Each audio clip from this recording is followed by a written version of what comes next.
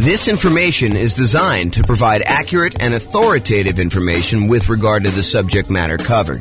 It is offered with the understanding that the presenters are not engaged in rendering legal, accounting, or other professional services.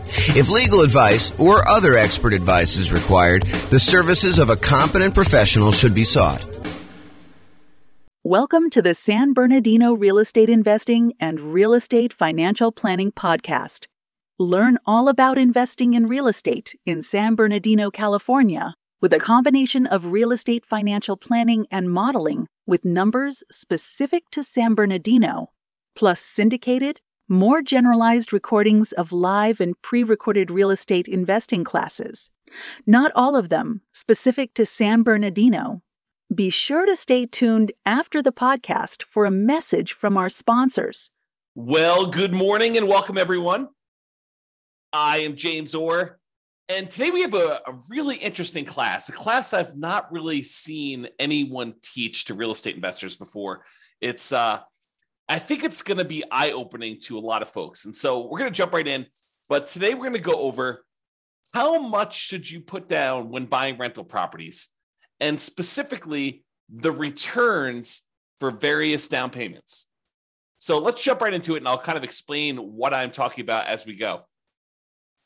Okay, so before we get into like the meat of the presentation, I want to kind of just admit to you that we're not just talking about down payments. What we're really talking about is the total cost to close. So the down payment that you're putting down plus the total amount that you have to close.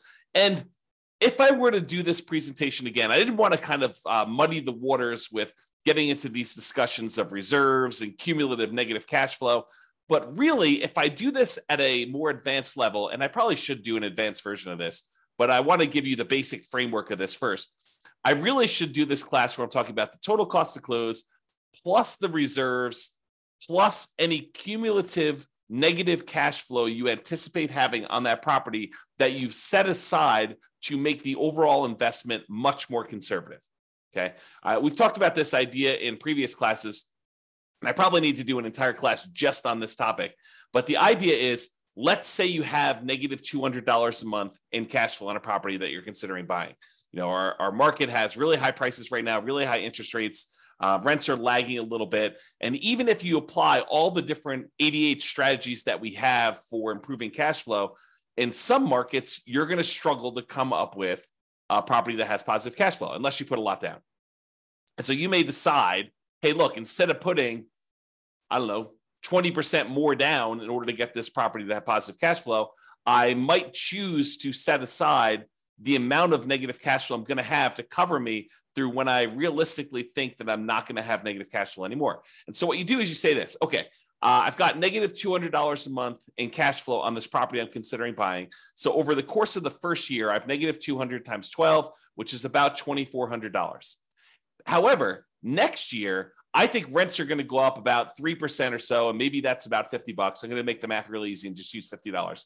So rents are going to go up by about $50, which means my cash flow is not going to be negative $200 a month in year two. It's going to be negative $150. And I'm doing some really oversimplified math. Yes, you want to do the actual math to do this, but I'm just kind of doing some really rough math to show you exactly how this works. So $200 a month negative in year one. Now, because rents went up $50, you have about negative $150 in year two, which is about $1,800 negative cash flow.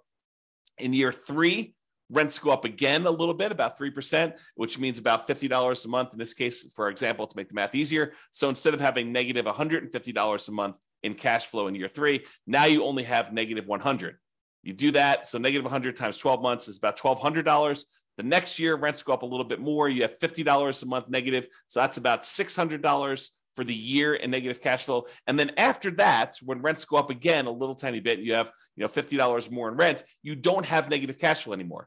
And so we could look at the next few years and say, well, in year one, we had negative 2,400. In year two, we had negative 1,800. In year three, we had negative 1,200. In year four, we had negative 600. And if we add all those together, which I probably should do that because I've used this example several times, but if you go add all those together, maybe it's negative $6,000. I don't know exactly how much it is. Add them all up and find out how much it is. And so if you say to yourself, look, I have this negative $200 a month in cash flow.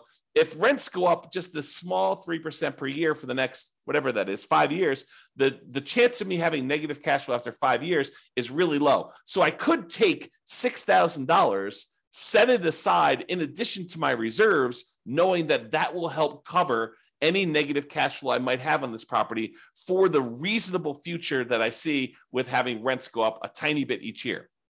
Now, with that being said, do rents always go up? No, they do not. Is it possible you have a tenant in there and in order to keep the tenant in there, you don't raise the rent $50? Sure, and so it's only $25. If you want to be more conservative about this, set more aside. But the idea is it'll make you much more conservative, much safer to set aside the reserves you need, and then in addition to that, counting up the cumulative, the additive total of the amount of negative cash flow you're likely to have until you get to the point where it's likely to be positive. And you can look at this in the world's greatest real estate deal analysis spreadsheet. Just go download the spreadsheet, realestatefinancialplanner.com/spreadsheet. And you can look at this in the override section. It'll show you the cumulative negative cash flow you have on this property over whatever time period it is, and then set aside that money.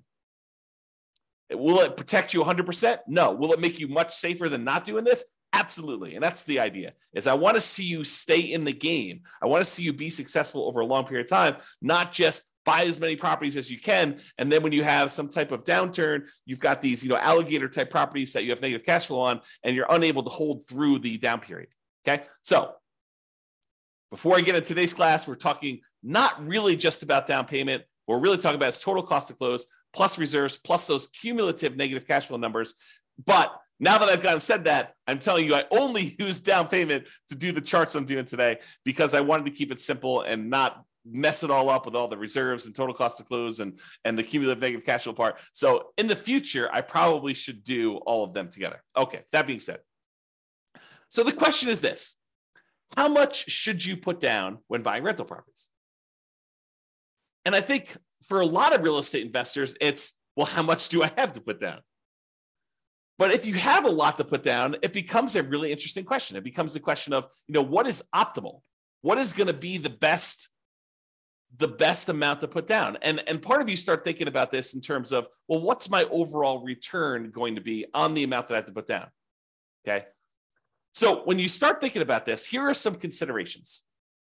If you're going to do like a nomad strategy or a house hacker strategy where you're moving into the property and then you're ultimately going to use that property that you live in as an investment, whether that's nomading where you live in there for a year and then you convert it to a rental after a year, or house hacking where you're buying a property where you could rent out part of it, either renting rooms or you buy a duplex, triplex, or fourplex, and you're able to rent out the other units. Like whatever strategy you're doing where you're doing as owner-occupant interest rates are better than non-owner occupant interest rates, and significantly better.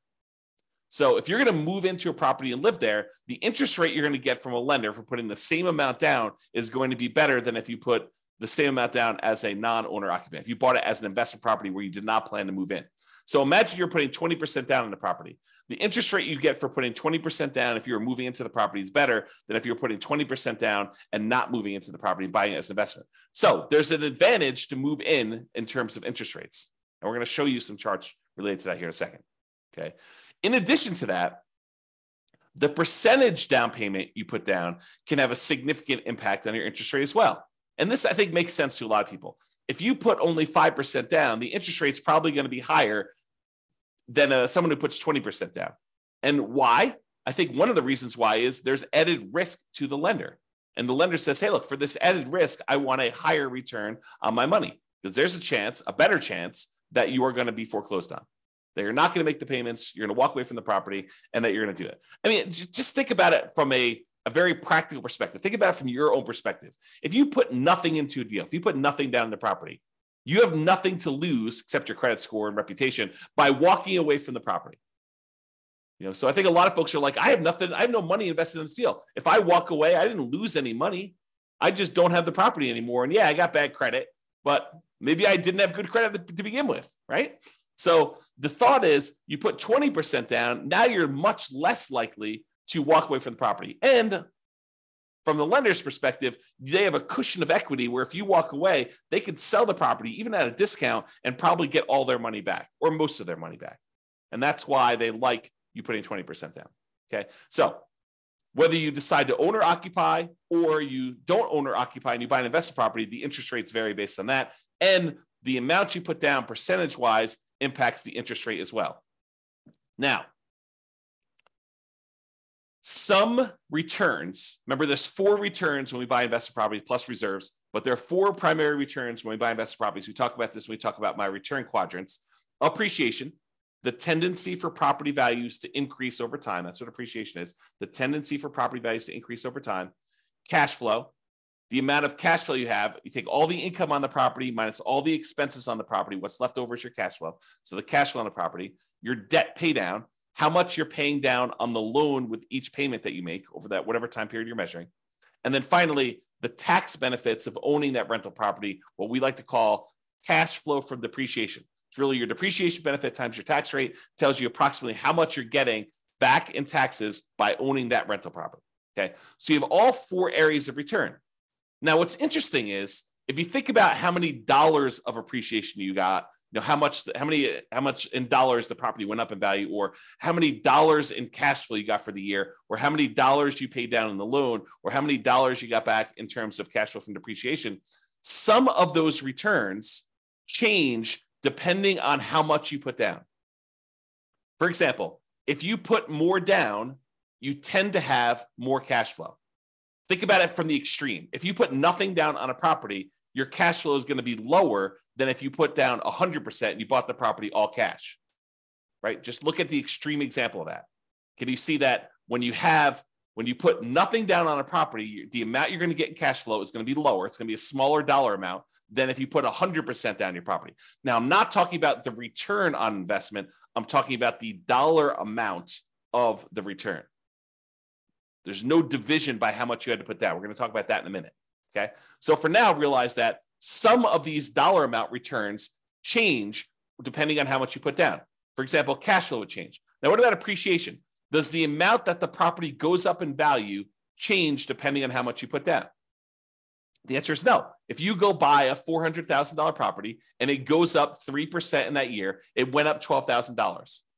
It doesn't matter if you put nothing down, it still went up $12,000. Or if you put $400,000 down, it still went up $12,000. So the dollar amount of return stays the same no matter how much you put up for appreciation.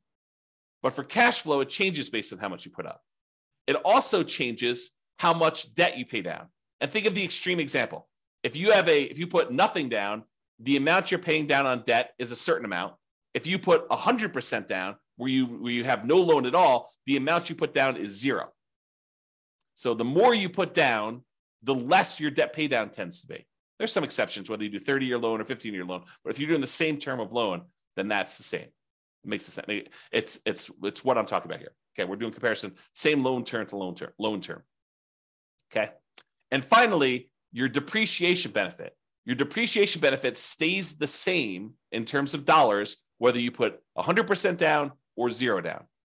You still get the same tax benefits, whether you put nothing down or you put 100% down when you buy a property. Okay, so what's interesting though, as I hinted at, even if the dollars stay the same, even if the amount of appreciation you got is always $12,000 as an example, the return on investment would change depending on how much you put down. So now you're talking about return on investment is the dollar amount you earned divided by how much you put down in order to get that. Well, if you put almost nothing down, the return you get with $12,000 on the top and a 0 on the bottom is basically infinite. If you put a really, really small amount down, the return is going to be really, really high because maybe you're getting $12,000 in return from appreciation and you only have $1,000 in the deal. Well, that's a really, really good, very high return on investment number. But what if you had to put the $400,000 down in order to get that $12,000 in return from appreciation? Well, now you only have a 3% return on investment. So your return on investment goes down. So even if the dollars stay the same, the amount you have to put down affects the return on investment. And the same holds true for return on equity, which I'm not going to cover in today's presentation. Okay. But these returns vary depending on how much you put down. So the question is, how much should I put down? Well, we're going to talk about that today. I'm going to show you how these returns vary on a single property. And I'll just point out here that When I did this class initially, this was not the first time I've taught this class, but Matt Weaver with Excel Financial Group provided the mortgage quotes I used to create the original versions of the following charts. However, I've since estimated to make the changes for our current interest rate environment.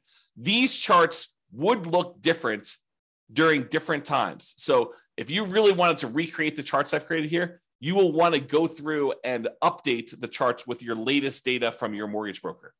And most mortgage brokers do not like sitting on the phone with you while you go through and ask them for, 20 different quotes on 20 different down payments. Okay. Some will, most don't like it. Just a lot of work.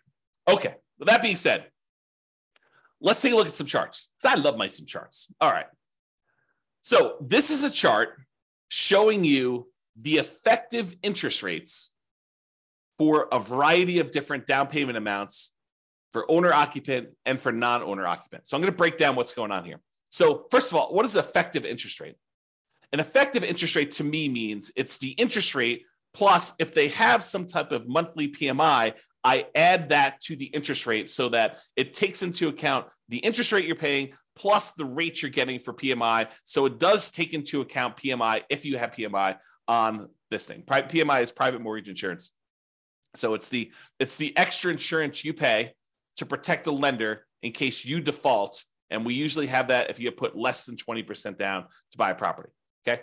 So effective interest rate is the interest rate with PMI in there. And we've plotted these by down payment. So on the left-hand side is 0% down. These are our nothing down loan programs. And then we increase until we get to the point where we have 100% down, which there is no 100% down interest rate because you don't have a loan at 100%. So that's why there's no data here for 100%. Okay. The red line are your owner occupant rates. Your blue line are your investor or your non-owner occupant rates. And the first thing I want to point out, as I discussed on the previous slide, is the non-owner occupant rates are all higher than the owner occupant rates by quite a bit. There's a pretty good gap between all of these.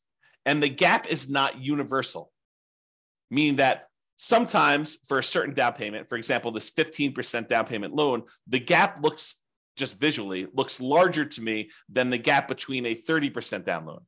So sometimes the difference between an owner occupant loan and a non-owner occupant loan is greater than other times. Another way of thinking about that. Okay.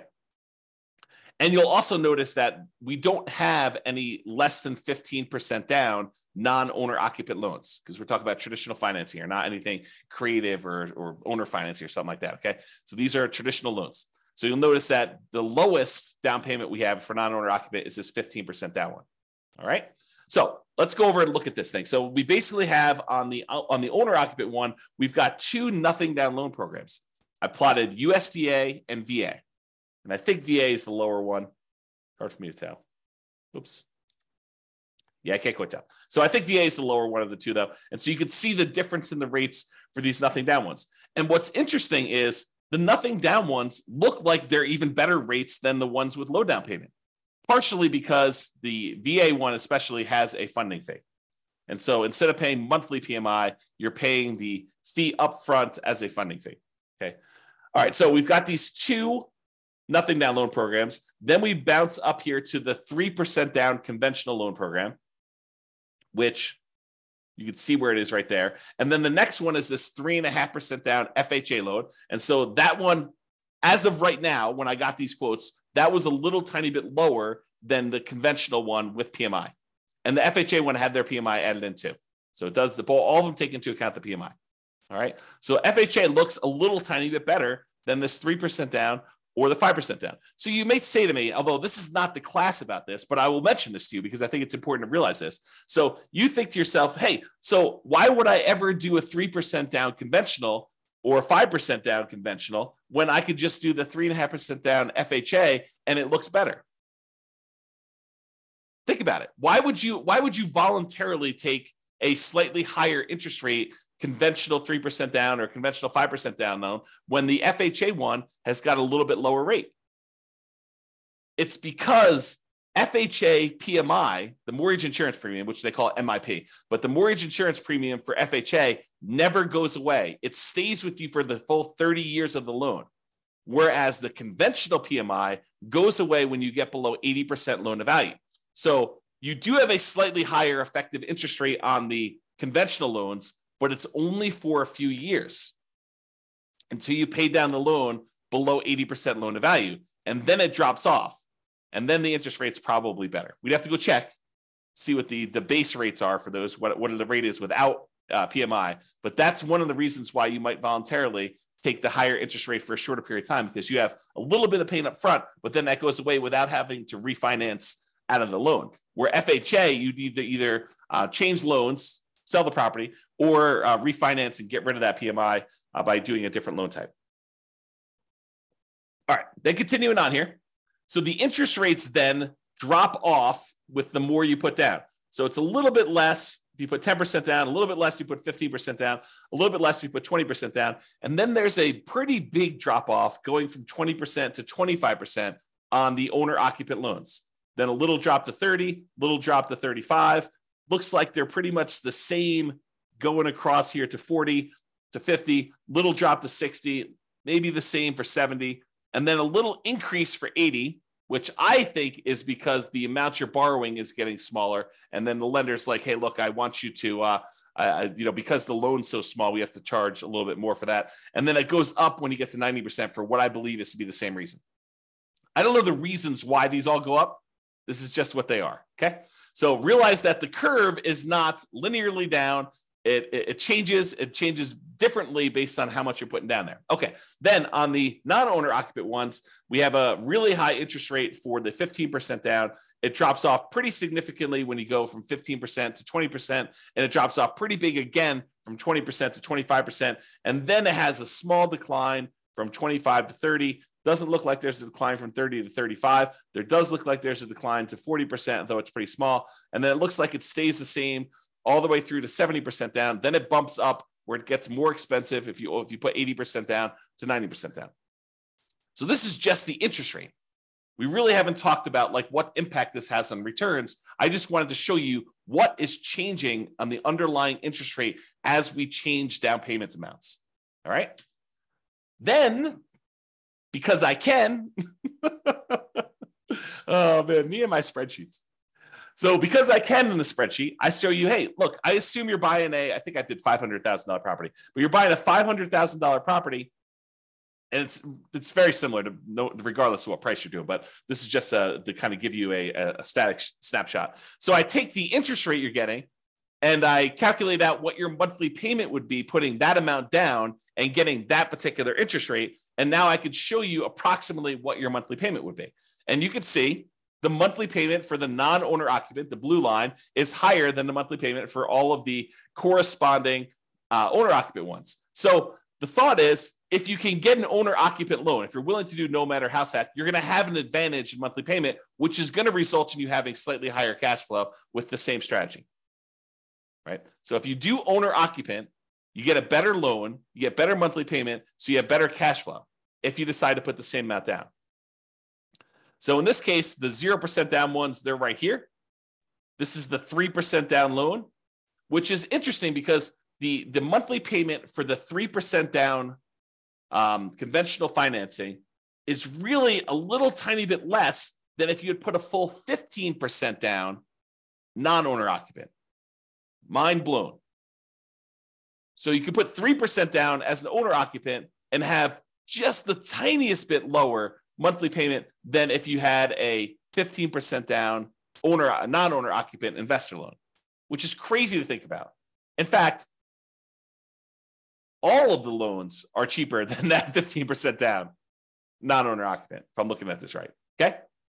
All right. FHA loan is a little bit cheaper than the 3% down. Again, for that reason we talked about before. The 5% down is cheaper than the 3% down. And then this is the 10% down. And the 10% down, putting 10% down as an owner occupant seems to have slightly better mortgage payment than if you put 20% down as an investor. You put half as much down, 10%, if you're willing to move into the property, live there for a year, then convert the property to a rental, or if you're willing to buy a house hack and you're willing to live in the property and do that there. Okay, so that's kind of interesting. Then there's 50% down, so you can just see how these go until eventually you get down to putting 100% down. The payments are both zero. Okay, and these do include PMI. So it's principal, interest, and the PMI payment. Okay. All right. I think that's all I had to say about this chart. Then this shows you if we have an owner-occupant loan and a non-owner-occupant loan with the same down payment percentage. For example, we don't have non-owner-occupant loans, investor loans, for less than 15% down. So we can't compare, 0% down, 3% down, 3.5% down, and 5% down, and 10% down. But we do have a 15% down loan for both the owner-occupant and for the investor loans. And so now I can show you just the pure dollar amount difference between these two loan payments, if you got an owner-occupant and a non-owner-occupant. And so for putting 15% down, the monthly payment difference, which is also, by the way, probably the difference in cash flow, the improvement in cash flow, it's $500 better if you put 15% down to be an owner-occupant than to be a non-owner-occupant. So in other words, it's a $509.68 according to this. Of course, your interest rates will vary, so it'll be different, but about $500 difference in cash flow and monthly payment if you decide to do the owner-occupant version of this strategy versus the non-owner-occupant. That's a pretty big incentive. If you want to improve cash flow, if you're in a market where it's really hard to make things cash flow, this could be a difference. This could be a difference maker. I mean, it's $500 difference putting 15% down. If you put 20% down, it's about $350 different. So it'll be $350 better if you put 20% down as an owner-occupant versus putting 20% down as an investor. For putting 25% down, it's $357 different.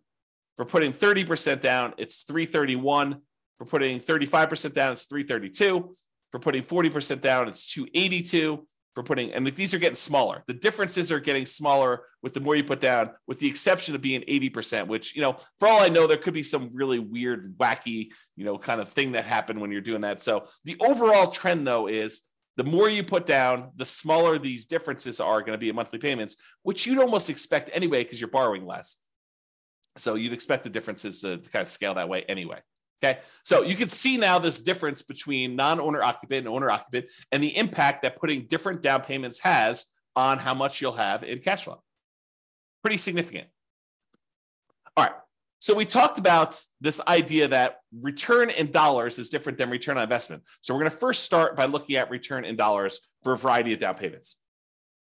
And remember before, I told you about the 4 different areas of return. You have appreciation, the tendency for property values to increase over time. You have depreciation, which are those tax benefits of owning a rental property. You have cash flow, which is all the income you have on the property minus all the expenses, including your principal and interest, your mortgage payment, your taxes, your insurance, your vacancy, your management, your maintenance. All of those things get subtracted out. So this is really true cash flow after all expenses. And then you have your debt pay down. How much you paid down on the loan during whatever period we're measuring here, usually a year.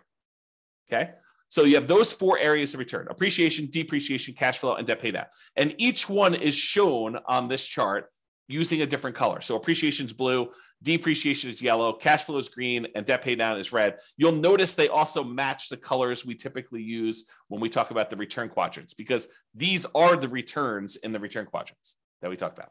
All right. Now, what I did here is I showed you the amount. It's an annual amount from year 1, assuming you can rent the property in year 1, which technically you can't rent an owner-occupant property in year 1 because it's an owner-occupant property unless you're renting, getting tenants in there, and it happens to be the same amount you're getting for regular rent. But it shows you the amount annualized return, and I'm using year 1 just to make the math simpler. And it shows you all the different loan types. Right here is the cutoff. Right here is the cutoff between owner-occupant, and then these to the right of here are investor. So you could see where they kind of like change pattern abruptly. That's where it changes from owner-occupant loans. These are all the owner-occupant loans, and these are all the investor loans. And so I show you the down payment amount. So these are the 2 0% down ones. This is 3% down, 3.5% down, 5% down, 10, 15, 20, 25, all the way up to 100% down. And then we switch back over to investor, 15%, 20%, 25, whatever it is to get through all theirs. Okay? All right. So this is what we're talking about now. So you got all these loan programs here, and it shows you the returns we're getting for various things. So one of the things I want to point out is what varies and what stays the same. I kind of covered this during the intro, but I'm going to cover it again here because you can see these charts and they look really busy. It's hard to tell exactly what's going on. So here's what is changing and what's the same. So first of all, what stays the same? What stays the same is appreciation. The property value is going up that amount no matter what you put down on it. And then depreciation. The tax benefits you get from owning that rental property are the same no matter how much you put down. Okay, so that's these two over here. And it shows you the dollar amount is the same no matter what loan program you got. It looks like in this particular case on about a $500,000 property, which I believe is what I use for this, it's about $18,000 a year in benefit from that first year. And about $15,000 of it is appreciation, is the property value we're estimating is going up about 3% a year. It's about keeping pace with inflation, if you think of it that way, on a $500,000 property. And then here's the depreciation benefit, the tax benefits of owning this rental property, the cash flow from the depreciation, how much we're getting there. And you can see that difference there. Okay, about $3,000 or so. All right. Now, what changes? Well, depending on how much you put down, it varies how much you pay down on that loan. And depending on how much you put down, it varies how much cash flow you're getting. And so you can see that there's a whole bunch of these early on where you're putting 0% down or 3% down or 3%, 3.5% down or 5%, 10% or 15% down, or even 20% down for the owner occupant ones where you would have negative cash flow with the property that I picked. In your market, it may be positive, but you're more likely to have negative cash flow the less you put down. Think of it this way. What is cash flow? Well, what is negative cash flow, rather? Negative cash flow is really a deferred down payment. If you had put 100% down, you wouldn't have the negative cash flow, right? Put 100% down in the property, then you don't have a mortgage on it, the property would cash flow probably. You put 10% down, the property probably still cash flows. You put 20% down, you put 90% down, the property still cash flows. You put 80% down, the property still cash flows. But the less and less you put down, the less and less your cash flow is likely to be. And so you get to the point where you put a little down and you probably start having negative cash flow. So what is that negative cash flow? That negative cash flow is a down payment that you did not make. You're almost making the down payment monthly that you should have made to have positive cash flow. So negative cash flow is really a deferred down payment. You're making the down payment that you should have made to have positive cash flow to begin with, but you're making it monthly. That's what negative cash flow is. Okay. So if you put nothing down, you have a certain amount of negative cash flow that if you had put a lot more down, you wouldn't have had. So you can see here, though, how much in dollars the negative cash flow is on these properties. And then you can see how much you have in debt pay down. And you tend to have a larger amount in debt pay down with the less you put down. You put down zero down, put nothing down on a property, you tend to have a larger amount of debt pay down. And this sort of makes sense, right? If you're paying off all these loans over a 30-year time period, if you put less down, you have more that you need to pay off over that same period. So you got to be paying more off in order to pay it down. And the amount that you pay down actually does vary a little bit with interest rate. So the interest rate comes into play here too, because the higher your interest rates, the less you are paying down in debt pay down. Okay. All right. So you can see over time that this kind of changes. And in the owner occupant one, it goes slightly positive cash flow, somewhere between 20% down and 25% down. In this example, your city will be different. Your analysis will be a little bit different if you did this analysis for yourself. Okay. So I just did this for a prototypical property just to show you how this works. So you see over time, the amount you're paying in debt pay down goes down a little bit until finally you're paying down 100% here. And then when you get down to this 15% down loan, I think there's something wacky going on with this 100. I must have it mislabeled or something. So ignore that one. So the 15% down one, though, you're pretty significant negative cash flow. And then 20%, 25%, 30% down.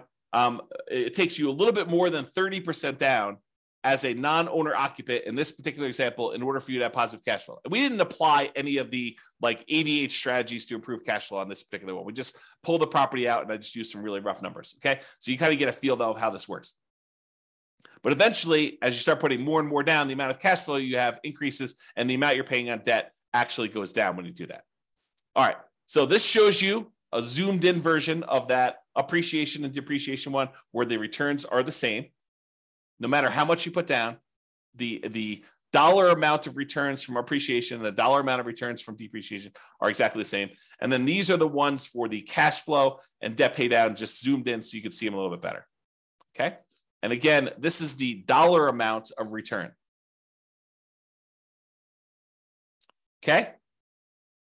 I mean, I could talk about some of this stuff for hours. So I'm gonna save myself going off on these really long tangents, because you can see that like if you add up the negative part and the positive part, you can see that this is probably net negative. And you can probably see over here, these are probably net positive, but the amount you're getting overall increases when you do this. So I don't know, it's kind of interesting. Just definitely some interesting stuff to look at here. All right. So we've talked about this idea of return in dollars. Now we're going to say, what is the return on what we had to invest in order to get that dollar amount, right? So the return on investment. And so this shows you the return on investment. How many dollars we had in appreciation, how many dollars we had in depreciation, how many dollars we had in cash flow, how many dollars we had in paying down a loan, divided by how much we had to invest in order to get that deal. So if we had to invest, nothing down plus some closing costs, you could see that there. If we had to invest, 50% down in order to get those, you could see those there. And you'll notice what happens is when we have very little in the deal, like 0% down plus some closing costs, you'll see that the returns look really, really, really high, right? Like the return here, not including cash flow, because cash flow is negative, is over 500% for the two nothing down loan programs. If you subtract out whatever the negative ones here, it's probably in the 350% return range. 350% return on investment by putting nothing down the deal. That's pretty phenomenal. And you're putting nothing down the deal, but you have some closing costs, which is why it's not infinite. For those that are wondering why it's not infinite, okay? Then you have this 3.5% down, or 3% and 3.5% down, and those are still pretty significant, probably pushing over 100% before you have the negative cash flow here. But you can kind of see those returns, but it's really hard to see what's going on here. So in order to make it easier to see what's going on with all of these other ones, I'm going to remove anything less than 15% down. So this is the same exact chart showing you the return on investment return amount, the percentage return on investment for each of the four different areas. But now I've removed anything less than 15% down so that we could see what's going on with those. They were just compressed before, and it was really hard to see. So now I'm going to show you what's happening with the 15% down. So here's what we've got going on. And I'm going to just use one or two examples here. So on the 15% down, owner occupant, you're moving into the property. You've got some negative cash flow here. The negative cash flow return looks like it's about negative 7% return on what you had to put down. So if you put 15% down plus some closing costs, you have negative cash flow on this property at about negative 7% of the return of the amount you had to put into the deal in order to do that. However, from appreciation, you've got probably about positive 18% return. And the return from depreciation, I don't know, it looks like it's just eyeballing it here. It looks like it's probably in the plus 5%. And then the amount you're paying down on debt pay down is probably in that, 6% or so return. So you have all of these returns that are positive, and then this cash flow, which is a little bit negative here. Now, it's important to realize a couple things. There's a reason why I separate out these four returns as different, because they have different characteristics. As one example, appreciation. Are you guaranteed to get 3% appreciation each year? No, you're not. You could get more than 3%. There have been several years in the last 5 years or so where appreciation has exceeded 3% in the overwhelming majority of the US markets by a lot, right? More than 3% per year. But are there years where property values do not go up? Or maybe even just your property does not go up in value? Absolutely. Can you have a year where property values go down, where appreciation is negative? 100%. You totally can have years where your property value does not go up. Okay. So appreciation is not a guaranteed return. It's a speculative return, right? We're speculating that the market will improve, and we're estimating what that might be in the future looking forward. And you give me a long enough time horizon, I'm telling you, it's probably going to be around 3%, looking back at the 100 plus years of history we have on how much properties appreciate in the United States. It's about what inflation has been, about 3%. Okay. So you give me a long enough time horizon, I'm telling you, it's going to be about that. Might your property in particular be a little bit better or a little bit worse? Sure. Might a certain market perform a little bit better or a little bit worse? Sure. Okay. but it is speculative in nature. It is not guaranteed. So this return, even though it's nice and big on here, is a somewhat questionable return. We don't really know. Now, what about this yellow area, this depreciation, the tax benefits of owning the rental property? Does it matter how the market does as to how much depreciation you get? No, it doesn't. It's a tax benefit set by tax code. So unless the tax code changes, which does happen occasionally, but this one's been around for a while. And so what's the best evidence that something will continue? How long it's continued in the past. Not saying that it can't change, but it's likely, I'd say better than likely, highly likely, that you're likely going to get this return. So the depreciation return is probably a pretty sure thing. Not guaranteed, but closer to guaranteed. As long as tax code doesn't change, you're probably going to get that. So that one is a good return there. What about this red return from debt paydown? Is debt paydown reliant on the market doing well? Does the market have to go up in value for you to get the debt paydown portion of your return? No. If you make the mortgage payments as agreed upon with your lender, if you don't default, you're getting that return. It's contractual. It's as close to guaranteed as you can get without there being a third party guaranteeing it, right? It's contractual. You have an obligation to make those payments to the lender. They have an obligation to accept those payments from you. And if you pay down that amount of money, you're going to keep the loan. You're going to get that return on the property. That's how much you're going to pay down the loan, because that's just how the contract is set up. Okay. So it's a contractual obligation you have for debt paydown. So that's not that speculative. It's pretty certain. Now, returns, let's talk about like when you get these returns. So appreciation, the property value goes up by 3%. It goes up by $12,000 in the first year, or $15,000 in the first year. Do you get to pocket that money? No.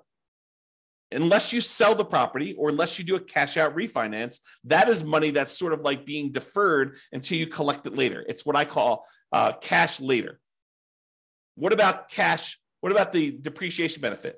The tax benefits you get from owning this rental property? Do you get that right away? Yes, you get it in that year. You get it on your tax return. And honestly, you can adjust your exemptions on your paycheck, and you could get it monthly or weekly with your paycheck. You could say, look, I know I'm getting this at the end of the year. Let me go to my job and adjust my exemptions so that I'm being taxed less, because I know at the end of the year, I'm getting this big block back from owning this rental property. I'll just take it in with my paycheck instead. I'll pay less taxes in because I know that at the end of the year, I'm not going to have to pay taxes because I've got this benefit coming to me at the end of the year. So you can even adjust it up and get it weekly with your paychecks, or biweekly or monthly, whatever your paycheck period is. Okay. So you could do that. So some of these are returns later. Some of them are returns now. Some of them are speculative and kind of like dependent on the market, which cash flow is also another one that's speculative, dependent on the market. And some of them are cash later, or are not speculative. They're more guaranteed, more certain. Okay. So you can see that all these returns are not the same. So you may prioritize some returns over other returns when you're thinking about these and making these investments. All right.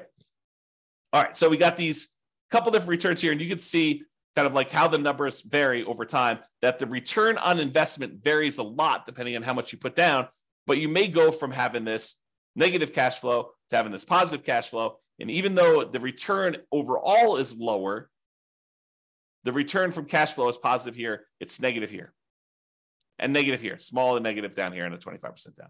Okay. And you can see how they compare to the investor loans versus the non-investor loans, the owner-occupant versus the non-owner-occupant loans here. So for example, a 25% down, looks like the return's about, 18% here. For 25% down for the non-owner-occupant, it looks like it's about 18 minus whatever this is. So minus like 3 or so probably about 15. So it's a little bit less as a return on investment by doing the investor loan for 25% down, as an example. Okay. All right. These are just the returns for the ones that are variable. For the ones that are fixed. So the appreciation and depreciation, the dollar amount doesn't change, but now that the return, the amount that you had to invest in order to get those varies, now you can see that the fixed dollar amount returns are still varying once you put money down, so that you can see how those change, okay, over time. And then these are the ones that are variable based on the loan to begin with, and they're variable based on how much you put into the deal. So for example, You put 30% down here, you can see you have the return just from cash flow and debt pay down is pushing, high 4%. But it doesn't get really, really crazy for the majority of these, right? It's still sub 5% for all these. It just changes which one you're taking the return in. This is sort of my idea of deal alchemy. Do you want to move your return from debt pay down to cash flow? Well, you put more down, you can get less debt pay down, and you're going to get more cash flow. But the return is largely similar, right? It's not varying a lot, varying a little, but not a lot. Varies more over here with your non-owner occupant. The return actually goes up overall with your non-owner occupant one. Okay. And you can see how all that plays out. All right. So in conclusion, pretty cool stuff, right? Interest rates vary based on owner occupant and non-owner occupant pretty significantly. Interest rates vary based on the loan program, which makes sense to you, right? Doing VA loan versus USDA loan program changes a little bit. Interest rates vary based on down payment amount, which I think is surprising for a lot of folks. Some dollar returns vary depending on how much you put down. So you put more down, you get more cash flow. You put more down, you get less debt pay down. Others don't. Doesn't matter how much you put down, your appreciation, the dollar amount of appreciation is going to be the same. Doesn't matter how much you put down, the dollar amount from depreciation, the tax benefits of owning the rental property are going to be the same.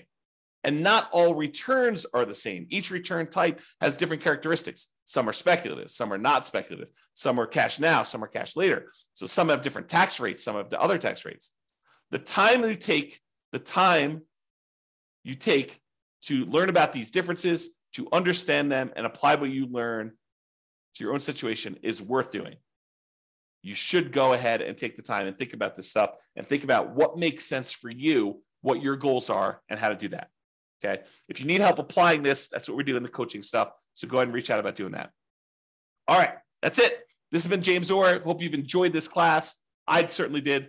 I think we should do an advanced version at some point in the future. If you think we should, go ahead and reach out and let me know. We can go ahead and do those. And this has been James Orr. Have a great day. Bye-bye for now. With home prices up, mortgage interest rates up and rents up, but not quite enough to counteract the higher prices and interest rates, cash flow on rental properties in San Bernardino is harder than ever. Book a call with the Real Estate Financial Planner to apply our proprietary 88 strategies to improve cash flow on your rentals. See the show notes for a link to schedule your call and improve your cash flow today. If you're a real estate agent, lender, or professional in San Bernardino that wants to help our real estate investor listeners, consider reaching out to learn about collaboration opportunities with this podcast. We'd love to add more value to our listeners by having you assist our investors buy, sell, and finance their real estate investments. See the show notes to schedule a call to discuss collaboration opportunities